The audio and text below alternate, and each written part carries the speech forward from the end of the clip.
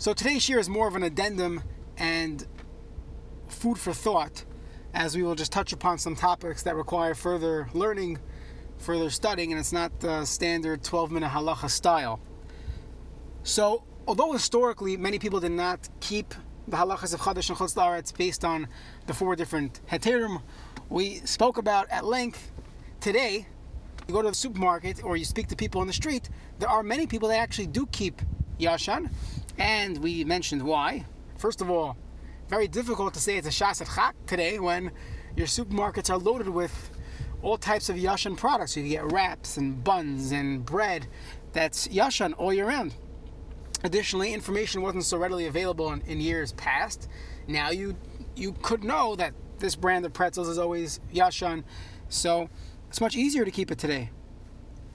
Additionally, America historically would store wheat, and therefore the previous generation never had to be concerned for Vadai Chadash, that things would be 100% Chadash.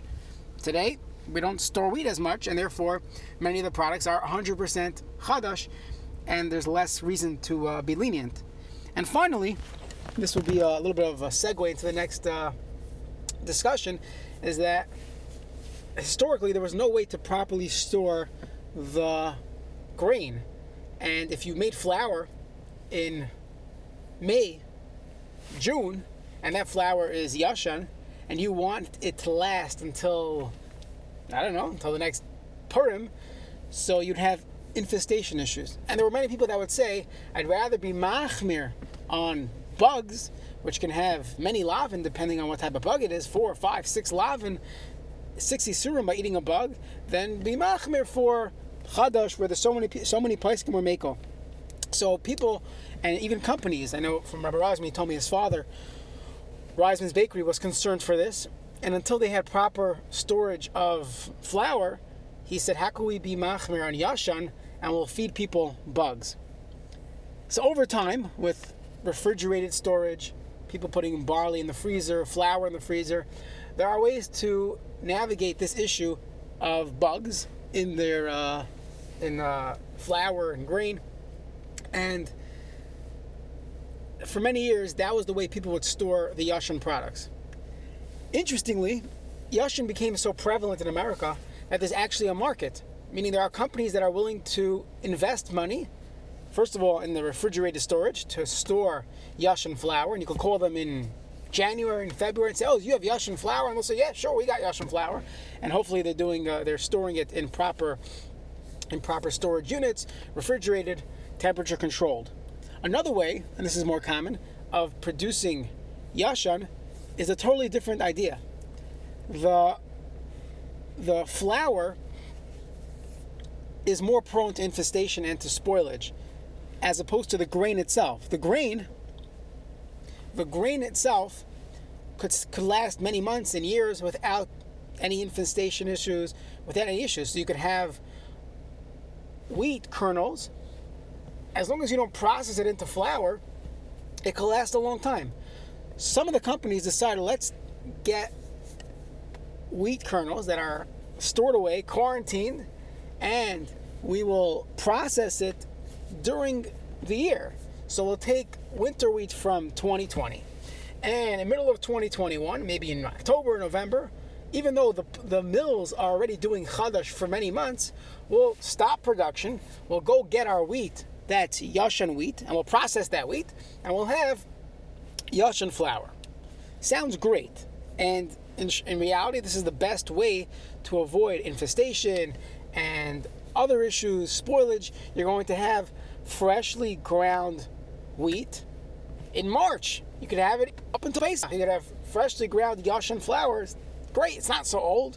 The flour was ground a few weeks ago.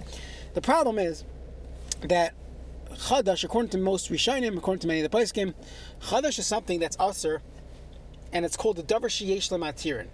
It is something that if you would wait until after Pesach, it would be mutter. And therefore, davar sheyesh lematirin, halach is not batal when it's mixed into something of its own kind. So if you had Yashan flour that got mixed into Chadash flour, the opposite. Chadash flour got mixed into Yashan flour, halacha is it's not batal. So this could come up. Let's say a person has decides, in the middle of the year, they're going to be makpid. They decide we're going to be makpid, we're going to only have yashan flour. So they take their new bag of Haimisha flour they bought, that's yashan, and they pour it into their bin that had flour in it that was already chadash flour. Halach is it's not batal, even 1 in 1,000, not shishim, even it's never batal. So you have this concern. So how does this come to an issue when it comes to commercial production, industrial manufacturing? So I'll give you 2 examples. Example number 1, and this was discussed heavily at the OU, the flour mills, they never use water to clean it out. If they do, it's once every 20 years. As you can imagine, when you add water to flour, you create dough. Not very wise to have dough in your machinery. So what they do is they just, maybe they'll blow air, they'll try to flush it out with other material, but essentially you're always going to have some flour on the floor, in the mill, and I've been to many mills, there's always particles all over the place. So the question is, you're doing a yashan run in January. This company's been doing chadash for 6 months already. There's definitely going to be something in your final product that has particles of chadash, and halacha is not batal. So it's a fascinating question. What do? We're going out of our way to create a yashan product in the middle of the year and avoid infestation. But look, we got all this the issue of davar sheyesh matir, and it's not batal even ba'alaf. Additionally, let's say they're running barley, so pearled barley doesn't last too long, a year or 2 years, so you might want to run pearled barley in a barley facility. When they clean it and you're running it, and in your bag, you might end up having chadash barley, 1 or 2 pieces in your bag of barley. So that's the question. So there are many poskim that said, okay, you know what? The whole issue of chadash in chutz la'aretz, there's so much to rely on. We're going out of our way to try to make it yashan. Ad kan, we can't do anything more than that. However, Rav Velsky Zatzal asked Rabbi Yashiv what he felt. Rabbi Yashiv said, if you flush it out with many pounds of yashan flour, so that means, let's say, this company, Haimisha Flour, they're going in to run a yashan run in January 1st. So January 1, you should say like this: January 1, we're going to run the yashan flour, but we're not going to accept it as yashan, because that first flush might still contain the chadash flour that was stuck in the mill. So January 1 is going to be labeled as standard flour. January 2 is where we're going to add the yashan symbol to it. So many companies do that. That would be the best way of doing it. How does it work halachically? Very interesting how it works. Maybe it's a suffix mashu, trey mashu. That's a mashu in the first case, and even what's left would only be a mashu of chadash, something along those lines. Perhaps it gets into the concept of sfek sveika, or there's other particles in there. Whatever the rationale is, this is what the poskim have decided, and that's really what the OU does. There's definitely what to discuss and analyze from a strict lumdus halachic standpoint, but that will be beyond the scope of today's shir. Another interesting topic on this would be a deep fryer. So let's say you go to a restaurant and you want yashan, right? So let's say they have French fries that has flour that's chadash, or they use panko breadcrumbs from the market that are not yashan. So the entire deep fryer, even if you're frying, sweet potatoes or something else that doesn't contain flour in it, but you're deep frying it in a deep fryer that does contain chadash, and you have an issue of chadash. The question is, what about the keli itself? So we once had this issue, not an issue, but this challenge.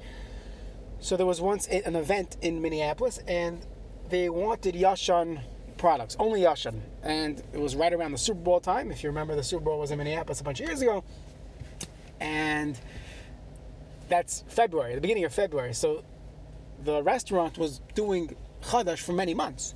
So how do you have a yashan product when you have chadash being fried in the deep fryer every single day, basically? So most people are not makbid on kalim. Why is this? It's a good question.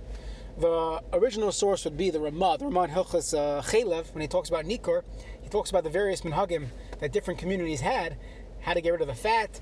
And he said, let's say you're eating by someone's house where they don't do Nikor the same way you do it. You're only eating chicken, you're not eating skirt steak. So the question is, should you be concerned for the kalim? The Ramah says, no, we're not concerned for kalim. And you find this in many places when there's just a chumrah or there's different practices. Many people will say, I'm not makbid on kalim. For example, your OU DE discussion, dairy equipment, touches upon that concept of adkan. This is mentioned in the Magen Avraham and Hilchos Chadash. The Mishnah Berurah quotes it as well. There's different ways to learn what they're describing. Perhaps they're only being makel by Eina ben Yaima if it wasn't used in 24 hours. But if it was used within the previous 24 hours, one should be makbid on it. And the real gruniks, the real Chadash people would say, no, you can't eat from kalim that are Chadash. One also has to take into consideration there's different stages to this question. One question would be, you're going to someone's house, they baked bread in this, or they baked cake in this cake pan that morning. It's a ben yaimai, and you are using it yourself. So that gets into a shaila versus going to a restaurant where they already made it. And the question is, when did they use it? They already made it. I didn't make it. That also touches upon the question of ordering a latte in a Starbucks. When you order a coffee, the coffee has been made already. So there's a whole different shaila when they're making something for me, when I order a personal hot latte, versus the coffee has already been made, so it's already diyavad, it's already been done. So there's different stages to this question. The same thing would apply to Chadash. So just bringing down some of the points that people discuss. Should we be makbid on kalim? How to produce yashin products in the middle of the year when Chadash is in full run? The company is already making Chadash. These are some of the supplementary topics of the halachas of Chadash. Mirz Hashem, looking forward to the next sugya. We will discuss the halachas of challah, how it applies in one's home, how it applies in the industry at large, in restaurants, and bread manufacturing. So Mirz Hashem, to be continued.